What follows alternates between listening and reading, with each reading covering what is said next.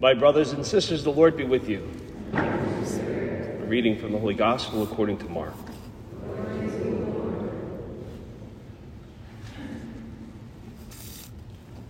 Jesus took Peter, James, and John and led them up a high mountain apart by themselves.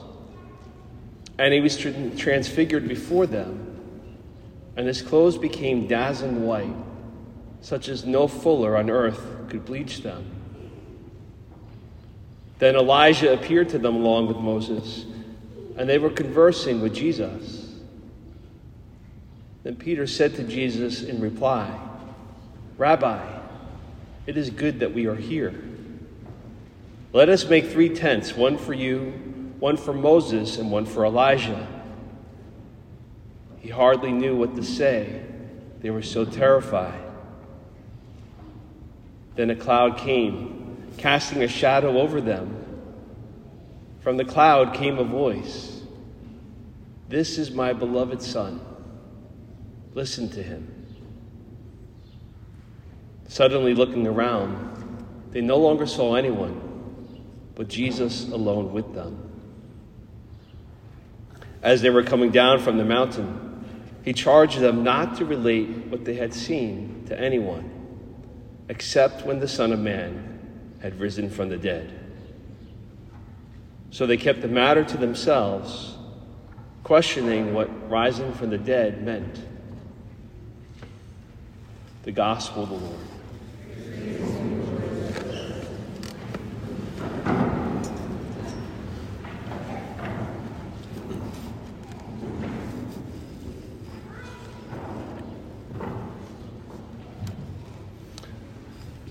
Only a few miles from here, in the Church of St. Stephen's in Kearney, there is a unique and historic place. It's called the Sanctuary of the Four Chaplains, which was only dedicated back in 2016, but it recalls a remarkable story from over 80 years ago.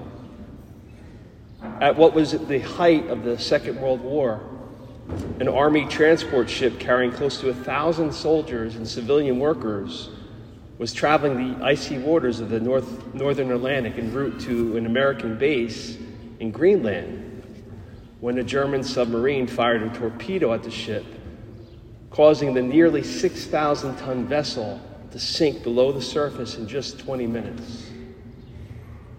In the commotion of the attack, surviving witnesses explain how these 4 chaplains, Lieutenant George Fox, who was a Methodist, Lieutenant Alexander Good, who was Jewish, Lieutenant Clark Poling, who was a Dutch Reformed minister, and Lieutenant and Father John P. Washington, who was a Roman Catholic priest from the Archdiocese of Newark, immediately spread out among the soldiers, trying to calm the frightened, to treat the wounded, and to guide the disoriented to safety.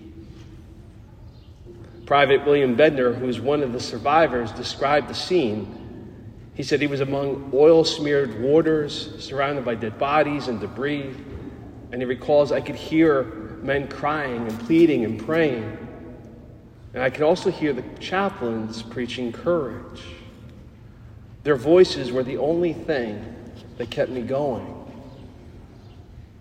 After the initial attack and the shock had registered, most of the men were on the top, and the chaplains opened the storage locker and began distributing life jackets. And it was then that engineer Grady Clark, another survivor, witnessed an astonishing sight.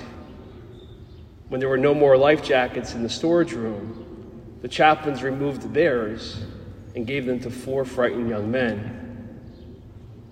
"It was the finest thing I've seen or hope to see this side of heaven," said John Ladd, another survivor, who saw the chaplain's selfless act.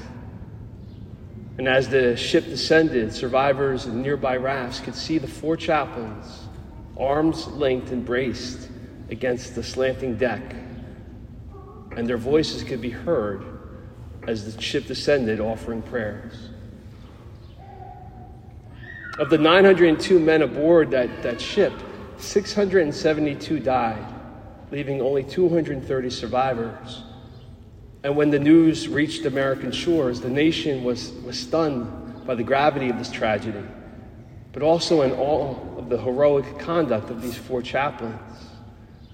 And St. Stephen's Church in Kearney was the last parochial assignment for Father Washington before he enlisted in the Army as a military chaplain right after the attacks on Pearl Harbor. And so now that's become this permanent remembrance for the four chaplains who are described accurately as brave and courageous. But why it also comes to mind this second Sunday of Lent is because they were so incredibly selfless. How does someone perform these ultimate acts, which Jesus himself calls and will demonstrate as no greater love? We heard these scriptures today, which without some reflection can be and have frequently been wildly misinterpreted, particularly the first reading from Genesis. We hear Abraham being ordered to sacrifice his son, the one whom God observes and speaks to Abraham as your only one whom you love, and to sacrifice him. And at the last second, as Isaac is situated and bound on the altar, and Abraham has his knife ready, there's this seemingly last-minute reprieve. It makes people at a minimum wince. It feels like this cruel test of faith that Abraham has to prove to God how loyal he would be to the Lord, when in fact, it's actually the complete opposite. At this point in the history of humanity, in every other culture, all the false pagan religions that surrounded the Jewish people, human sacrifice was accepted and was part of their expectations. The destruction of another life for the needs and wants and desires of all these demonic influences was yet another byproduct of sin entering into the world, where people fell for the other lie that there's ever a reason for a human being to take another one's life, where one human being can look at another and not see them as a human being with inherent dignity. How those on the most basic of levels would lack the humility to recognize, I didn't just summon myself into existence, and neither did anyone else, which all points to having a creator outside of this world of ours. That such logic could be ignored and lost, and that human sacrifice was just an acceptable thing. It's shocking how barbaric those ancient cultures were. Oh yeah, that's right.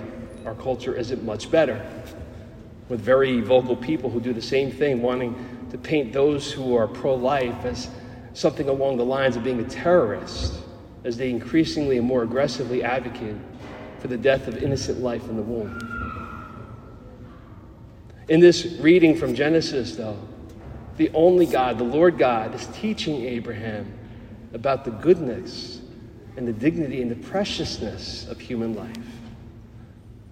Isaac wasn't just any human being. Sarah and Abraham, after being unable to have a child, miraculously in their late 80s, the promised son, Isaac, is conceived and born.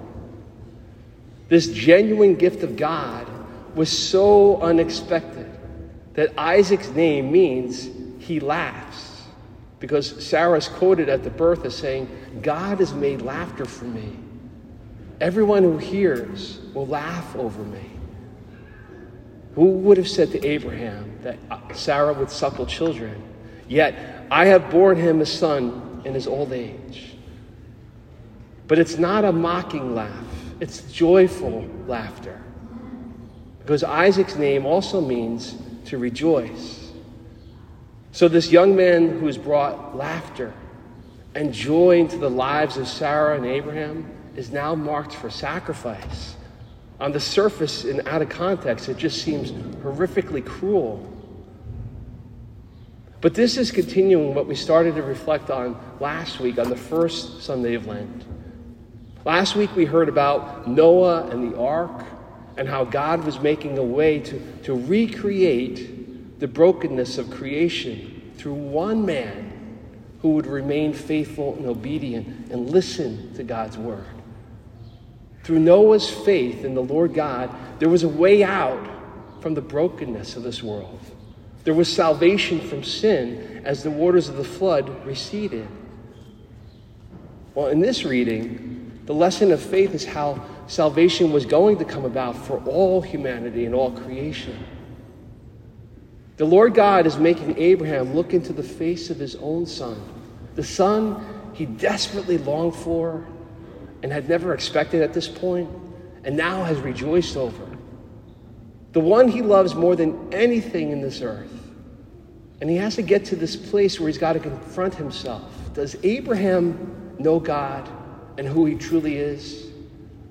Does Abraham love God? Does Abraham trust God?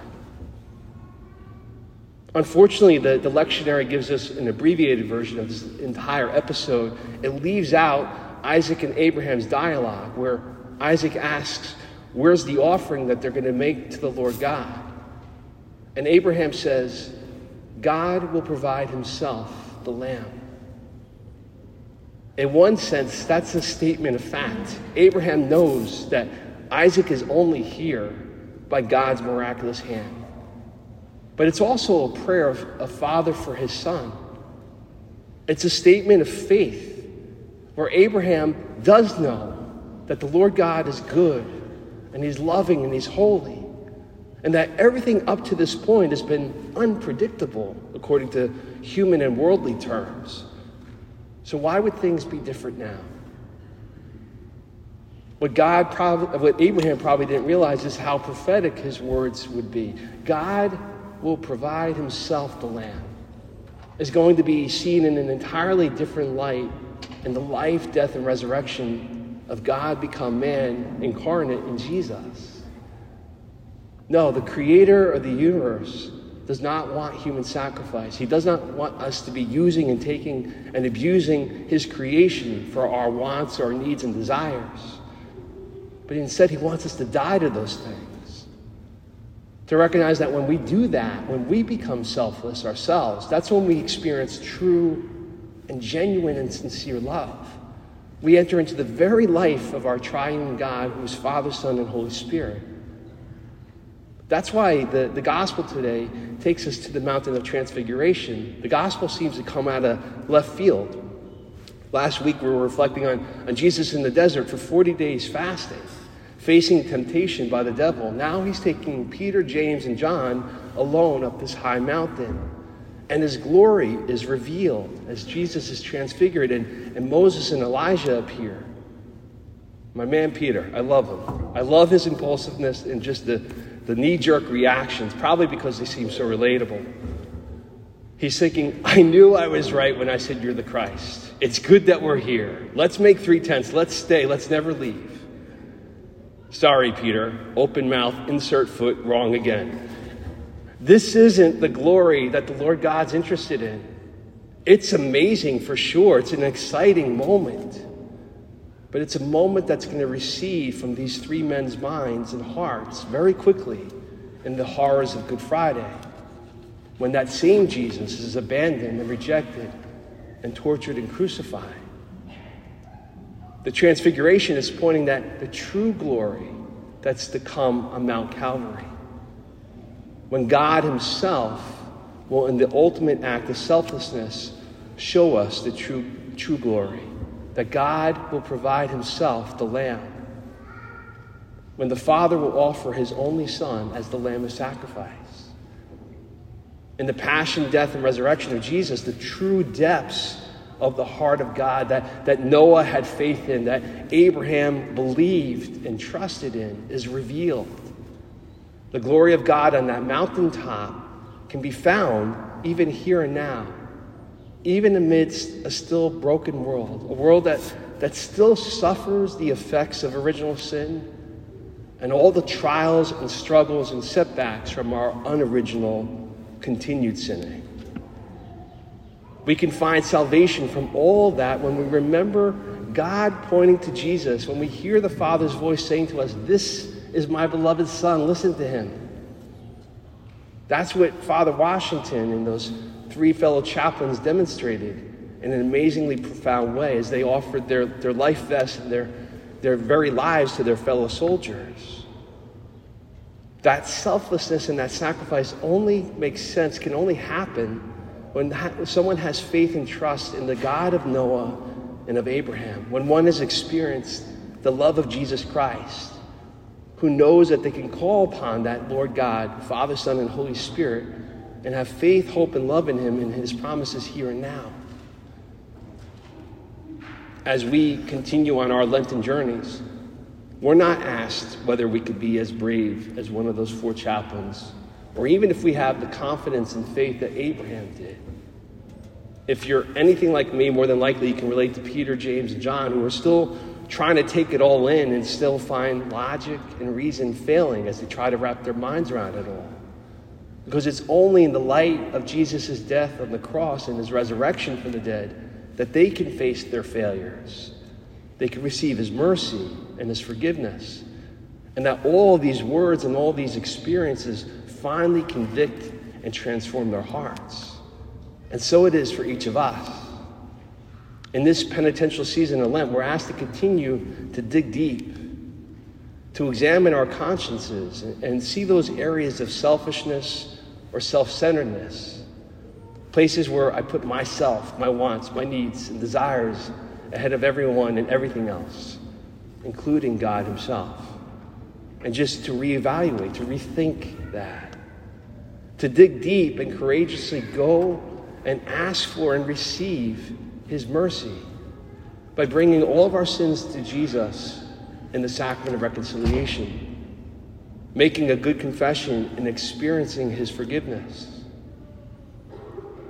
May we hear the Father's voice telling us to listen to his beloved Son and to respond to Jesus' call and be more and do more and receive more of his grace into our lives, so that like those 4 chaplains, we can be heroic, bringing God and his truly life-saving love into our world.